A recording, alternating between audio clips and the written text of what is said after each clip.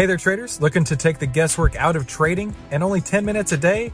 Then you need to head on over to AIStockTradingSystem.com right now, where you can get our 5-step system to take the guesswork out of trading in only 10 minutes per day. And the only place to get that is at AIStockTradingSystem.com. That's AIStockTradingSystem.com.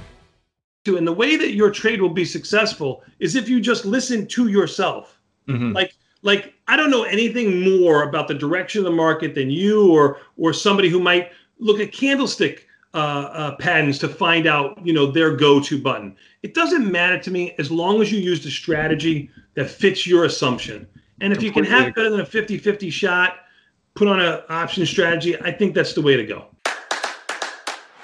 This is the How to Trade Stocks and Options podcast, brought to you by 10MinuteStockTrader.com, where we cover finance, stocks, options, entrepreneurship, education, and money. And here's your host, voted one of the top 100 people in finance, Christopher Uhl. Today's episode is produced in partnership with FinClub.ai. Trade with confidence and leverage the power of artificial intelligence in your trading starting today.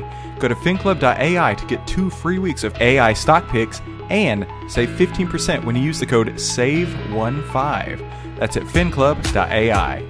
Hey, make sure you subscribe and hit the bell so you'll be notified every time we give you more tools, tips, and tricks to help you trade faster and trade smarter every single week. Hey there, traders. Welcome back to today's podcast. I have a special guest online, someone I've actually never got to have on the podcast, but I've met a couple times in real life, Mr. Tony Batista, co-host of Tasty Trade Live, what he calls the babysitter of Tom Sosnoff on the show. And Tony, let me first say thank you so much for coming on the line. And, Sure. and if you don't mind, just give the audience a little background about who you are. Listen, it depends on how far you want to go back. I left New York in 1980, right after I graduated high school, so I don't have a college diploma or anything like that. My 30-year-old son was the first Batista to graduate college, who I work with now. I'm fortunate enough to have him work with me at Tasty Trade, which is great. He's got a small show also on the network, which is awesome. But I left New York in 1980. I drove my mom's Dodge Diplomat from Bensonhurst, Brooklyn to Chicago, Illinois, and started working as a runner on the floor of the CBOE for about 3 years. And when I turned 21 in the summer of 1983 or 84, I became a market maker on the floor of the CBOE, and I was forever known as the BAT, B-A-T, because my acronym on the floor of the CBOE for 20 plus years was BAT. So that's how I started. I started with $5,000. I didn't have a silver spoon in my mouth at the time. So it took me 3 years to save that $5,000, and I started trading. Gotcha. As So a market maker, as one of the theys on the floor. one of the other sides, right? Actually, that was the question I was going to ask you. So what is? Let me go down the list here for the audience. What is the CBOE? What is a runner? And what is a market maker? Okay, I'm sorry. The CBOE No, you're good. Is the Chicago Board Options Exchange. If you ever traded any options from 1970, when did options become available? I think 77 or 79. The first option, no, it couldn't be 77, something like that. From 77 to about 1987 to 1990, if you were trading options, you were trading it at the Chicago Board Options Exchange. That's where 90% of the business went. And now you have a lot more options exchanges. But the CBOE is the Chicago Board Options Exchange. I think it's still that has the most volume. Maybe the ICE has a little bit more now. I'm not 100% sure on that. But I was a market maker. I was one of the days, taking the other side of every one of a customer's order, and Goldman Sachs or anybody else who would come into the pit to make a trade. I was on the other side of those trades. And then you asked what a market maker is? Well, yeah. Well, so you were at the CBOE as a runner. What does a runner do? Okay, so a runner is an entry-level position. I think I was making in 1980. I was making about $600 a month before they took out taxes. So it wasn't a very glorious job to have, but it was one that gave you an in, to the CBOE or the New York Stock Exchange, wherever you were a runner. And a runner basically just stands by a booth all day long. And when a customer back in the day would call up from Iowa or New York or wherever. They would call their local broker. Their local broker would call the floor. The floor would write down, the floor being the CBOE, would write down the order, hand it to a runner, hand it to me, and then I would go and run out and hand it to their, penny broker, dollar broker, or independent broker that was standing in the pit, wait for him to yell out the order and yell to the other market makers. And then he would make the trade with them, hand me back the piece of paper, and I would run to the booth. The booth would then call up the broker in Iowa or New York, and then the Iowa or New York broker would call up the customer and give him the fill. And that typically took, 2-3 minutes to 30 minutes, depending on how busy it was. And that's how an order that gets filled now, electronically, whether you're using my brokerage firm Tastyworks or some other brokerage firm, how it takes a nanosecond. That used to take, on average, 10 to 15 minutes. Oh, wow. Okay. So let me segue there real quick before I have so many follow-up questions. Sure. So real quick before we go down that rabbit hole, if you guys don't already have a Tastyworks account, just like Tony was talking about, make sure you go to trytastyworks.com. That's a site that I set up to help give you some bonuses to get you started whenever you're trying to make your way in trading, right? Tastyworks is absolutely the platform I use and I recommend, and so does Tony here. But I also got some free bonuses for you just for opening a free account. It really doesn't get easier than that.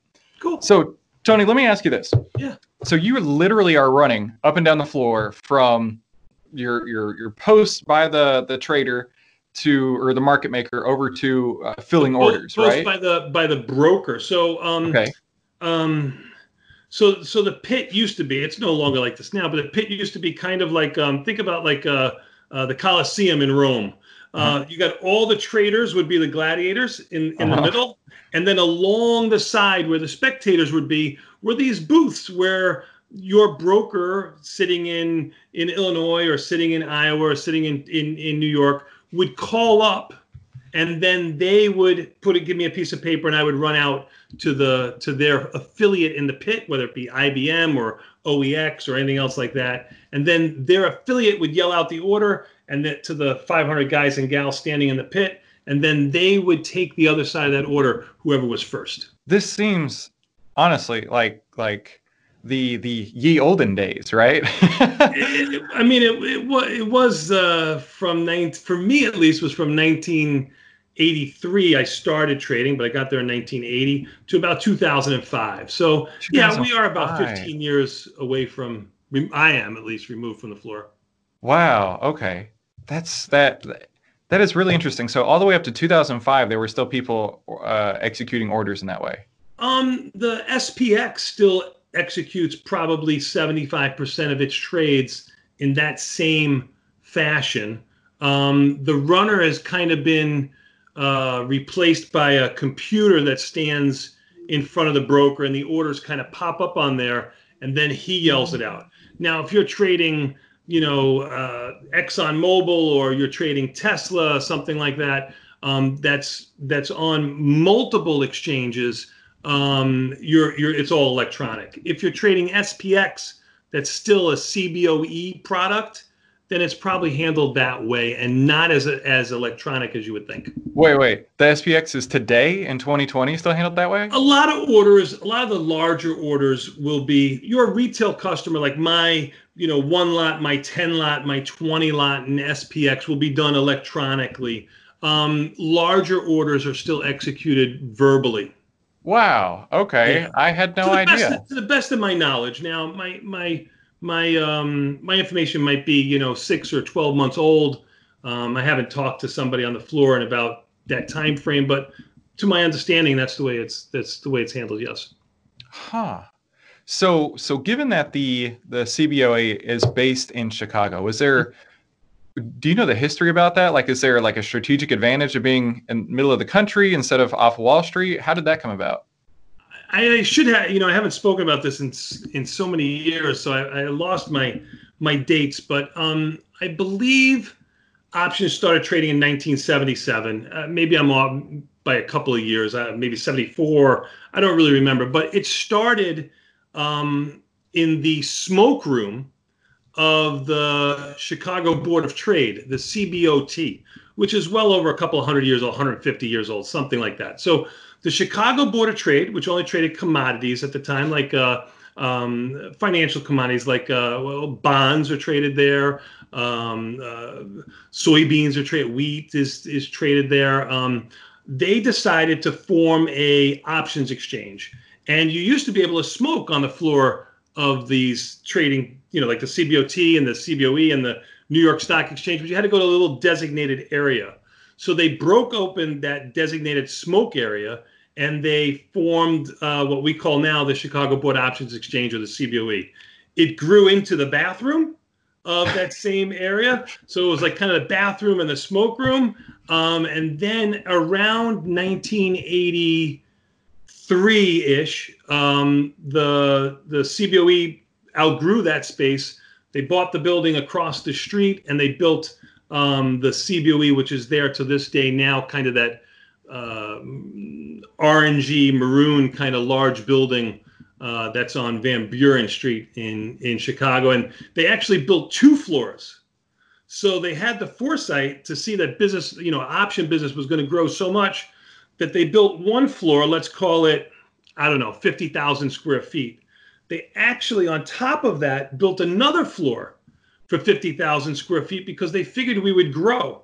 Now, remember, nobody knew about computers at this time. The computer that we use today probably would take up, the room that I'm sitting in space for that time frame. So they had the foresight to say that options were going to grow and get a lot bigger. They just didn't realize that it was going to be basically all online, and you'd be sitting at home trading, or in your office trading, or at your place of business trading too.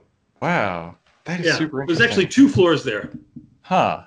Mm-hmm. And what are they doing now? Are they occupied? So what they've done with the CBOE, and again, my information is a little bit dated, maybe a year. Haven't been on the floor of the CBOE, but they kind of compacted everything.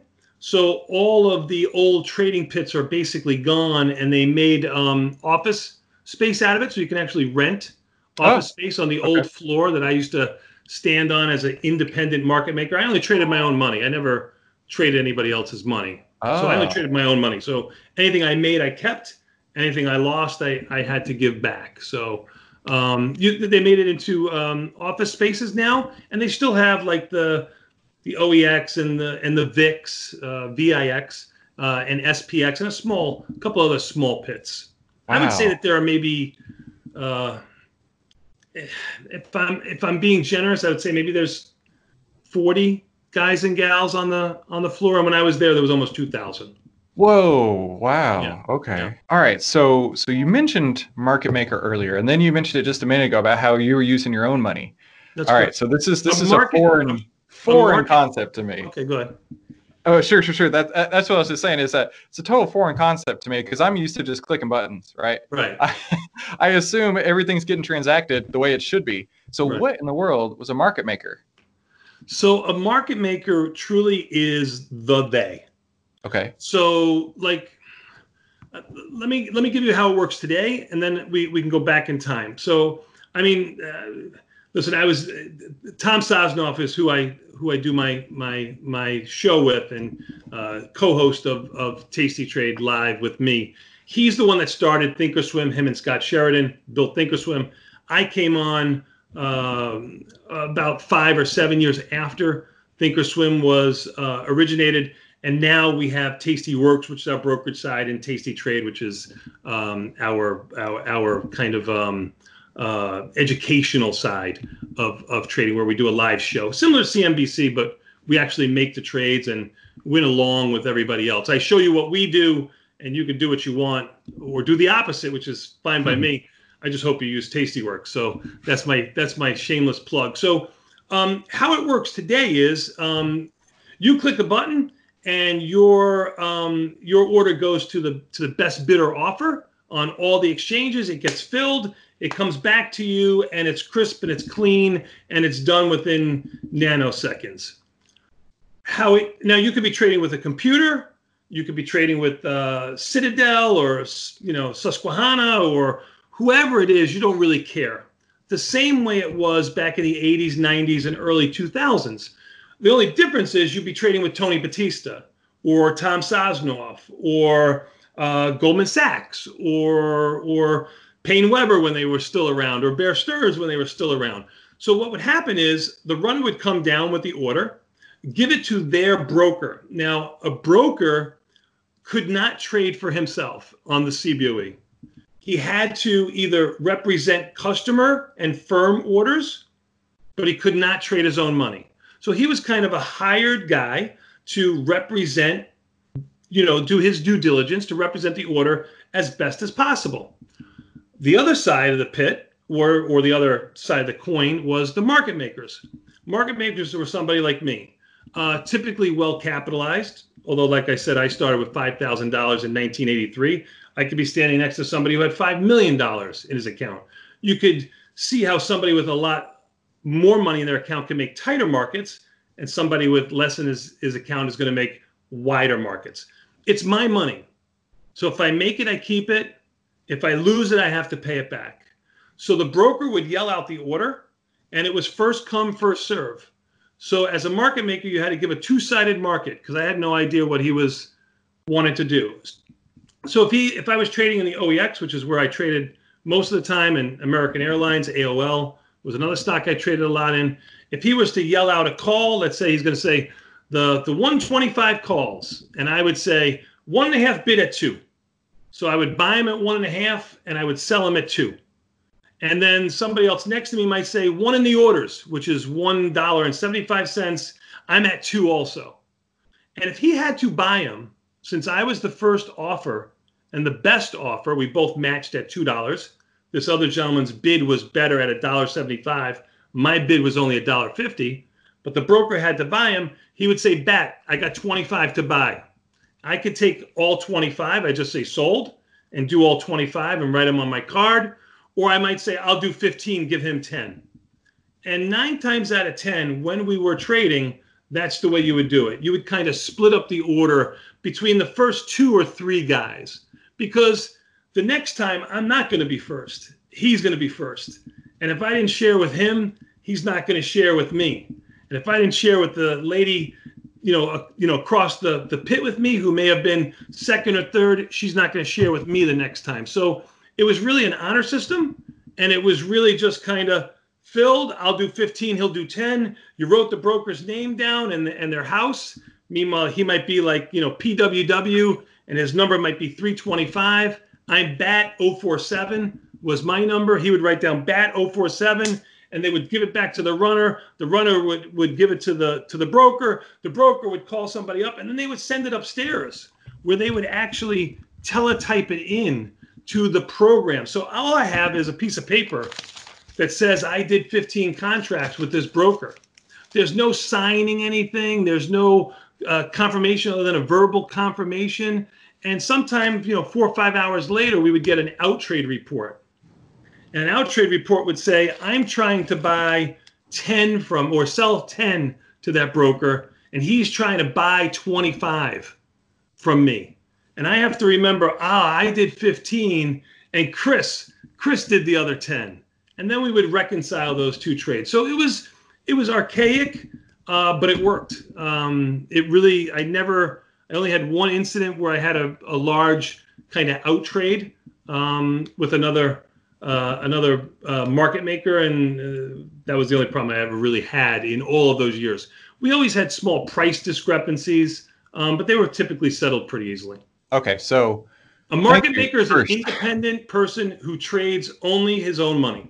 So the market needed the market makers. It couldn't function without them. So Fidelity and Goldman Sachs couldn't talk to each other. There had to be an intermediary on that? Well, a market maker's responsibility is to provide, his fiduciary responsibility is to provide liquidity to the market. So that was but really I wanted to make a buck just like everybody else. Now, Goldman Sachs, Lehman is not going to trade with the 5-lot trader in Iowa, or they're not going to get sized on by the 5-lot trader in Iowa. So they needed the market maker as much as we needed, Goldman Sachs, Lehman, or anybody else that was in there. So everybody wants to trade with the customer back in the day.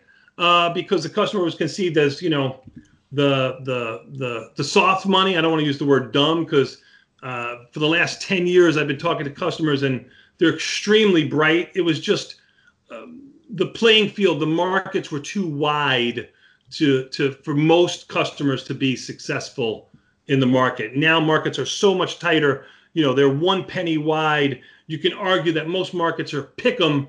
It just comes down to the strategy you're using, and now the field is real level, in my opinion. Okay, so let me go back to the strategy of the market maker. Okay, Sure. So I'm trying to get inside the bat's brain here. So let's say you're on the floor. You just took 25 calls off American Airlines. Are you then like banking these, and then you're looking for Goldman Sachs to come in with a big order, and you could offload 100 of them back to Goldman Sachs, or is this what's going through your mind at the time? Well, that would be a perfect scenario, but it never works out that way because somebody might not trade those options the whole day. Again, remember, we didn't have the kind of volume that we do now. So contrary to popular belief that the market maker was this cowboy in the pit, just slinging deltas around and just, taking the other side of every other trade, what we would do is we would look at the delta of that option. So for argument's sakes, if I sold a 10 lot of calls and it had a 50 delta, right? It's right at the money. So I would do 50 times 10. I go in and buy 500 shares of stock. And at that point, I'm theoretically delta neutral. I'm short 10 calls that have a total of 500 delta, and I go in and buy 500 shares of stock. What I hope for is I don't want the stock because that's capital intensive. I had to go to New York and make a phone call to get that stock or give a hand signal to a clerk to make him buy the stock. So it wasn't immediate like I could do right now today, just click on the offer and get filled. It took a couple of minutes to do that, and I was giving up edge to New York.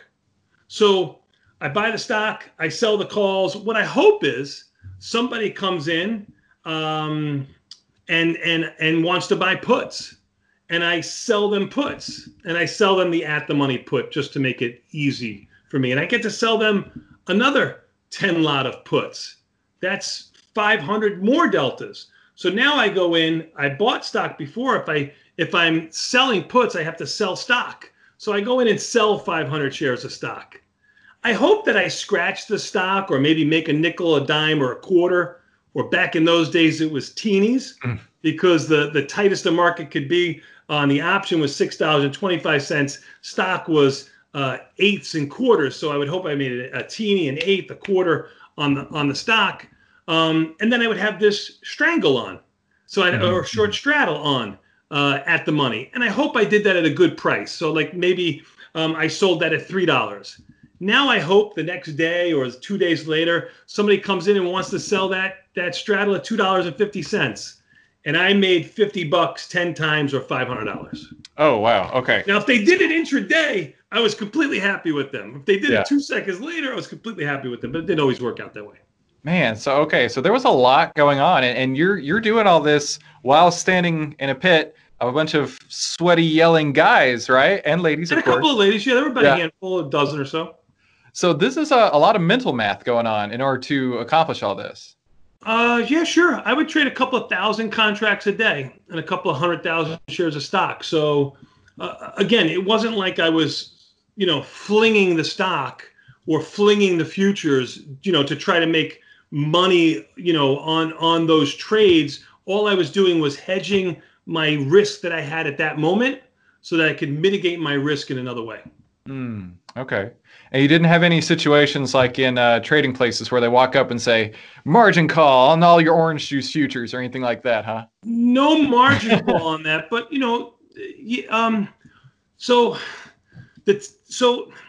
prior to the crash, prior to the 87 crash, which I traded through, and I actually bought my CBOE seat the day of the crash for $260,000 at the time, which I didn't have that money in my account, but that's a story for another day. We didn't have, so you were able to, first of all, there was no skew in puts.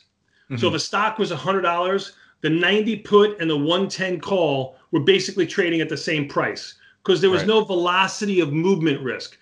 Today, like Tesla's up $70 today. Tesla calls $100 away or $200 away are going to be trading for a lot higher than Tesla puts because the perceived risk is to the upside. In the OEX or in SPY, you'll see now the puts are trading a lot richer than the calls because the perceived velocity of risk is to the downside. Prior to 1987, we didn't have that. So there was no crash risk. There was no technology to see how much risk I had on intraday. So if I had $100,000 in my account, you could probably go up to about 10 times, maybe a little bit more in risk. After 1987, if you had $100,000 in your account, they wouldn't give you a lot more leeway than maybe 200,000 or 300,000. They cut your risk down tremendously, and all option pricing had forever changed because of the '87 crash and the invention of skew. So I could with my smaller account, my $5,000 account, I might take $50,000 or $100,000 worth of risk intraday, and then I would hope to get down to around $25,000 to $50,000 in risk overnight, so that my firm didn't come back to me and say, "Hey, you got too much risk here. You got to bring more money into your account," which I didn't have, or you got to get out of these positions. So a market maker firm, I used to clear Brandt and Associates, which was bought out by First Options, which became Spear Leeds Kellogg now. When I first started trading, I was paying basically what you pay right now, which is about $1.25 a contract. That's what I paid each way, in and out. At Tastyworks, it's $1, to get in and $0 to get out. So you actually pay 50% less than what I paid as a market maker on the floor of the exchange. And I owned my seat, and my seat lease, if you had to rent one, was in excess of about $10,000 a month. So I had to make $10,000 a month just to break even, where today, you open up an account for free and you have access to every exchange in the world, even overseas, and in some cases with Forex and futures. So, it costs you nothing. So it was an expensive game. So with that in mind, do you still trade in the same fashion, or have you changed the way you trade? So when I was a market maker, expiration week was probably my most profitable week. I would hope to, on expiration day, the third Friday of every week. Remember, there weren't weekly expirations at this point. It was basically monthly expirations at best, and most of the time it was quarterly before that. Remember, there was only quarterly options for a long time, so it'd take 3 months before you really have an expiration, then month to month in the OEX. I would want to make my $10,000 on expiration day. Whoa. Today, I don't even trade expiration day. I don't have any exposure expiration week. I trade more of a longer term, somewhere between 20 and 45 days out. Okay. So, and I know you can't compete, in my opinion. Well, that's what I was going to say. I know tastytrade, like all the research and studies and everything that you guys do, talk a lot about the 45-day window there. Yeah. Opening trades. Right. So with that being said, so going back to your old strategies of let's say selling calls and buying stock and offsetting it and trying to do all that. Doing the opposite of what the paper was doing. That's all I did. The paper being the order. Oh, so now you don't have to do that. Your life's a lot easier. That's correct. I can do that. So that's our advantage, I think, as retail investors. As long as you have a tight market. Like I said in the beginning, like as long as markets are, penny wide, nickel wide, relatively tight, stock moves 20 cents and that spread moves 2 cents. We can argue that it's basically a pick 'em market. All you have to do is learn the strategies, in my opinion. Okay. Wow. All right. So that was really in depth, and I really appreciate all that, because honestly, these are the kind of things that I never really thought about, right? Because as a retail trader now these days, I'm like, all right, I'm going to click that one. I'm going to click that one. We're good to go. It's so, listen, a complex order, that's anything that has more than one leg is considered a complex order in the brokerage business. The four-legged trade wasn't as one, like an iron condor or a strangle swap or any kind of roll from July to August. That four-legged order really didn't come into be until, Tom Sosnoff opened up Thinkorswim in the early, 2000s. Yeah, and it's made it a lot more accessible Sure. to the retail trader in that way. And that's another reason why I like Tasty Trade so much and like to promote it, is that a lot of what I learned was because of watching you guys, right? And I appreciate that, and I'm not good when it comes to compliments, accepting them. So I thank you for saying that. I do want to say one thing though. Like, there's nothing wrong with trading shorter term options, and I have a lot of customers who write into me and are very successful and do well with it. I think we have, and you have, a responsibility. Our space is filled with a lot of slime. There's always somebody trying to make a quick buck, turn $1,000 into $1 million. And people want that. Like, everybody wants to work less and make more money, but you really just have to work hard and be kind. And I believe that you're one of those people who work hard and be kind, present a picture, and then show them what you do, which doesn't mean it has to be what they do. But just show them what you do. And the reason why we do like a 45-day time frame is we think for the masses, it smooths out the volatility of their portfolio. Mm-hmm. If you're trading shorter term, it doesn't always go right. And I think the volatility, the swings, most retail investors, not all, maybe it's 40% can, maybe it's 20% can take that heat. But most of them prefer not to have that kind of volatility swings in their portfolio, and they'd rather see their account, slowly grow, slowly take a dip, slowly grow, and hopefully at the end of a month and a half, they have more money than they started with. And that's our philosophy. Yeah, that makes a lot of sense. I definitely, when I first started trading, got the approach of, oh, geez, if I could do a 70% win rate every week, then I could triple my account in the next 3 weeks. Okay, I'm good for it. Let's do it. Everybody does the math. Yeah. Sure. So I've blown up my account twice, without a doubt. Having learned those expensive lessons is what I describe it as. So what's one thing you would tell somebody who's just starting out as a trader, maybe more specifically an options trader? Size kills. So, yeah. I used to think when I left Brooklyn in 1980, and I was selling Sassoon and Jordache jeans, 2 for $25 out of the trunk of my car. I don't know if you remember Sassoon jeans, but and I was making $500 a week cash. I thought when I came to Chicago, it changed my life for the better, and I was making $600 a month with a legitimate job. Right. That it didn't seem like it was working out for me. But 3 years later, and it took me 3 years to make my first real trade on the floor of the CBOE as a market maker. It takes time. So you got to put the time in, and you got to trade small. In my opinion, if size kills, I'll go to your story, which you told me, if I could do this week after week, 70% probability of success, if you're a 2 or 3 lot trader and you go to 6 or 10 contracts, even though the percentage change is exactly the same, most people can't take that kind of pressure. And whatever allowed them to make good decisions when they were a 2 or 3 lot trader, they make the opposite decision when they're a 10 lot trader. So you need to be capitalized. Unfortunately, we're all subject to the amount of money we have in our accounts. So keep it small relative. Try not to use anything more than 5 to 7% of your account, and I think that's even large on undefined risk like strangles and straddles, and maybe something closer to 2 to 4% on defined risk trades, because they typically have a lower probability of success. And if you can do that and keep 50% of your account just as a ballpark number on the sidelines for market opportunity, I think you put yourself in a winning position.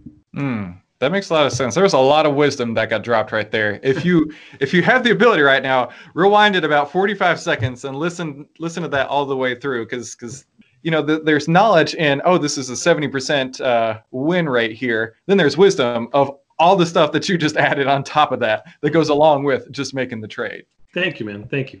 Sure. So what's your I know you guys love to predict at Tasty Trade, right? Yeah. Well, Tom loves to predict a lot more than I do. Well, what's your prediction going for the rest of 2020, right? Do you see stocks recovering? Do you see gold exploding? What does Tony Batista see going on? Because who knows what's happening these days? I mean, 2020 is going to be one of those years we want to write off the record.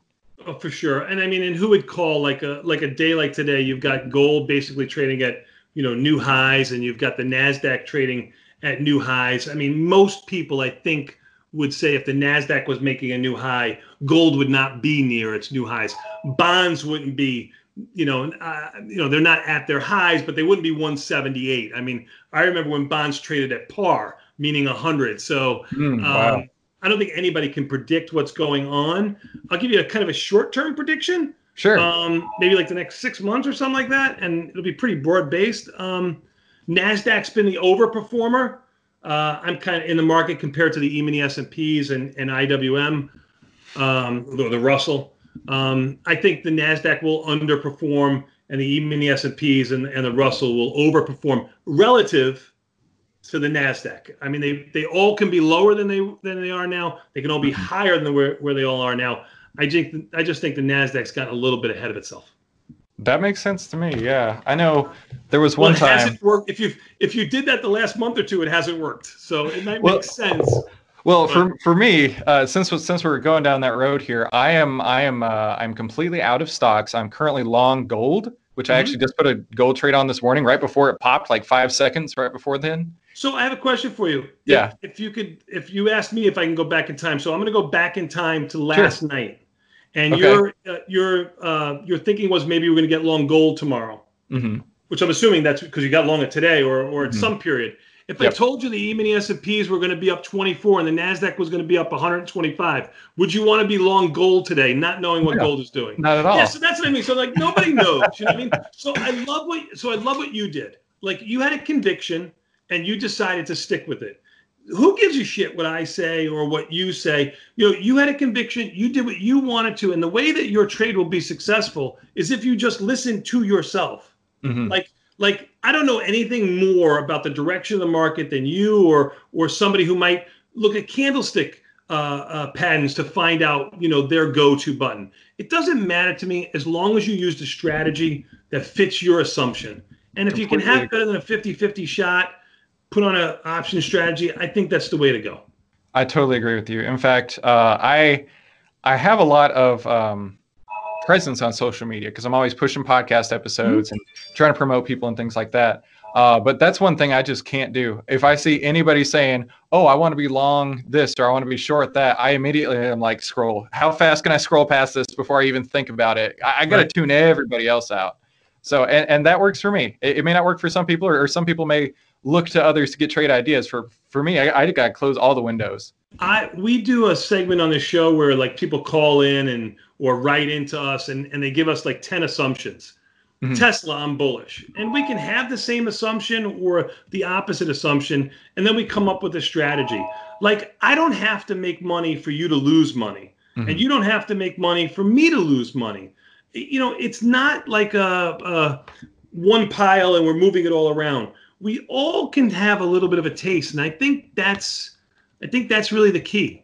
Tasting and not trying to pig out. Yeah, that makes a lot of sense. So, you talked about earlier that the thing you wish you knew before starting trading was about keeping your size in check. What would you say was the biggest mistake you've made? The biggest mistake. I've been married twice, so is this a personal question or is this a business question? Hey, listen, emotions come into trading all the time. You never know. I think my biggest mistake is kind of going to go counter to the first thing I just said. Was never kind of pushing it to the full limits. So I think after I got capitalized, like I told you, I mean, listen, I'm a humble. I mean, I'm not humble if you know me, but I have humble beginnings. My mom was a single mom. My dad really wasn't around. My mom was a waitress.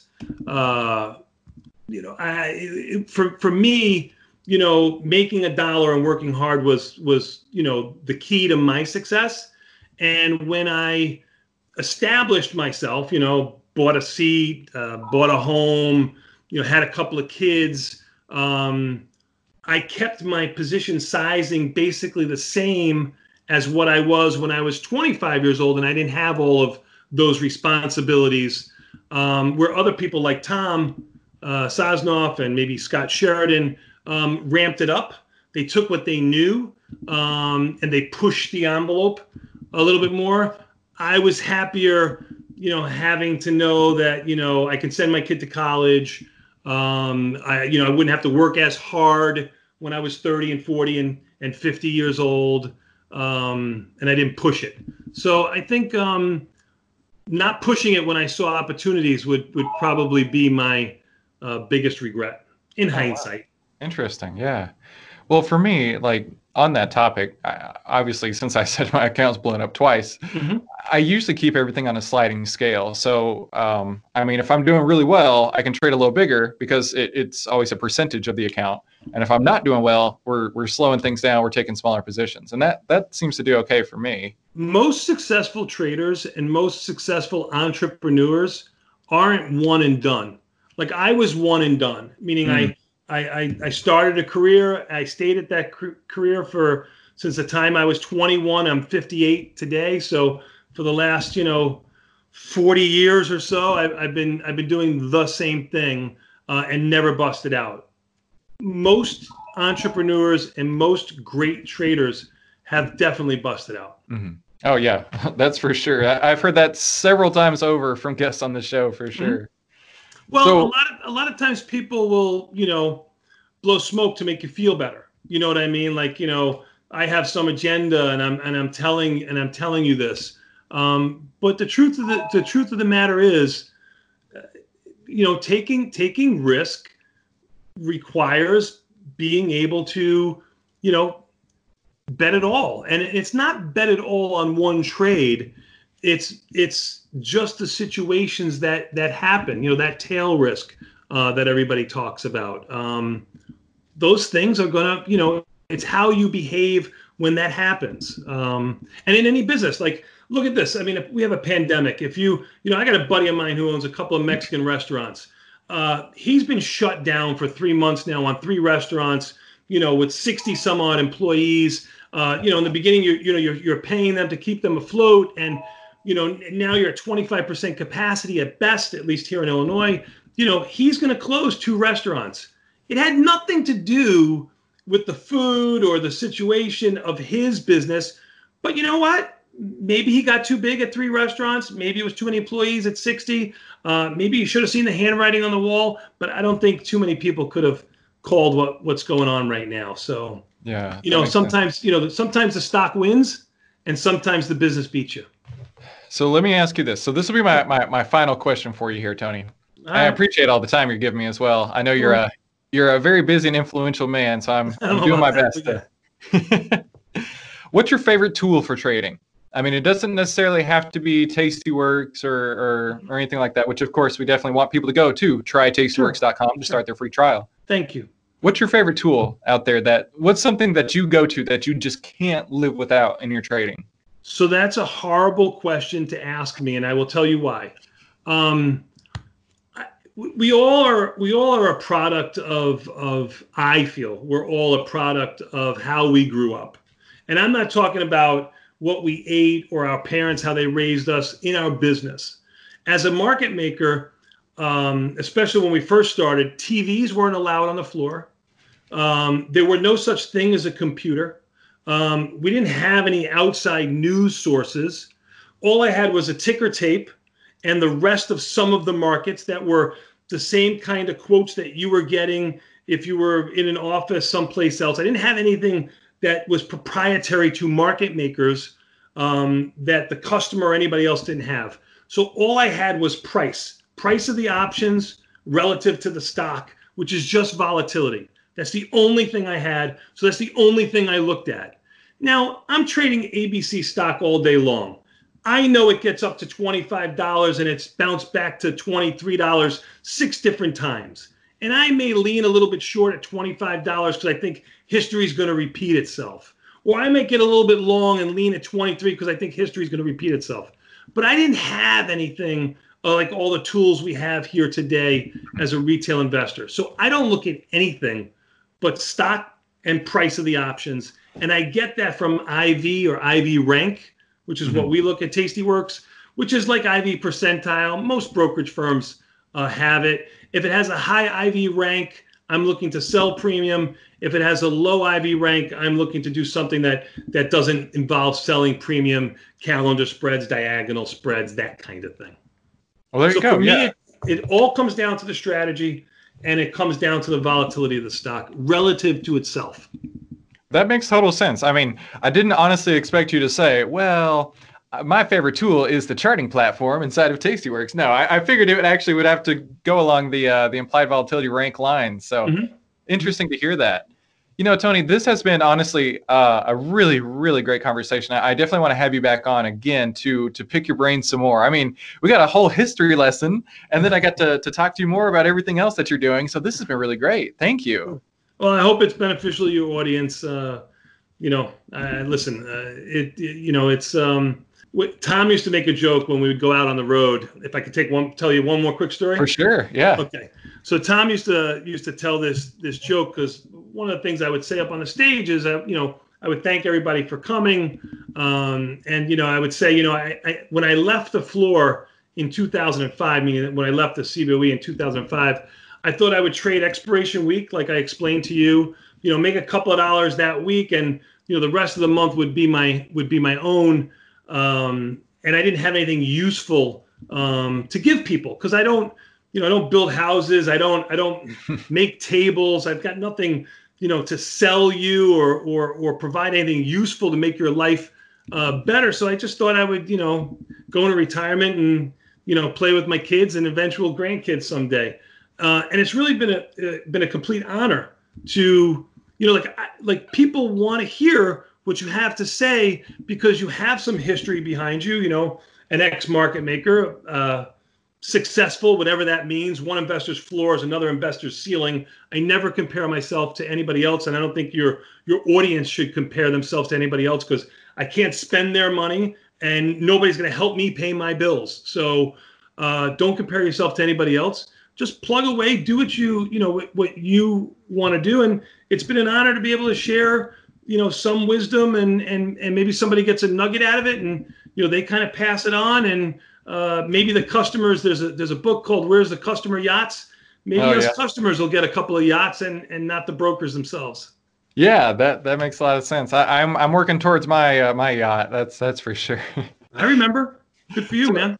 Yeah, it's so nice to be able to chat with you and have conversations like this. And I jokingly tell the guests that I have on that it's totally selfish for the show because now I get to have an opportunity to chat with you and then everyone else just gets to listen in. So well, listen, I'm a ruthless, SOB. Don't get me wrong. My agenda here is to have people trade on Tastyworks. So, you can trade. It's a really easy sell for me because, you could trade at Tastyworks or E-Trade or Thinkorswim or Schwab. They're all free. I just say, send an email to one of their CEOs or something like that and see how long it takes you to get an answer. You can always reach me. You can always know where to find me. And I think when there's times of trouble, I think that's invaluable. So. Yeah, well said. I've written a short guide on how you can use the Triple Stock Profit system. It's the secret weapon every investor needs right now to change your financial future. And you can get it for free by visiting TripleStockProfits.com or in the links below. Also, if you want to join a community of traders just like you can get free access to the Elite membership that has even more resources to help you trade faster and trade smarter. So guys, listen, the opportunity to speak with Tony Batista today has been a true honor. So I want you right now to go check out tastytrade.com and also head on over to trytastyworks.com, get your free bonuses and open your free account over at Tastyworks right there. And Tony, I honestly am so grateful that we're able to connect today. And, thanks, we had to fight through some connection issues, but we made it through and I appreciate that. Thank you so much, sir. Thank you. Appreciate your time, man. And thank you guys for tuning in to today's How to Trade Stocks Options podcast. Before you go, make sure you like, subscribe, and enable notifications That way you never miss when we have guests just like Mr. Batista here and more tools, tips, and tricks to help you trade faster and trade smarter. I'll see you on the next episode.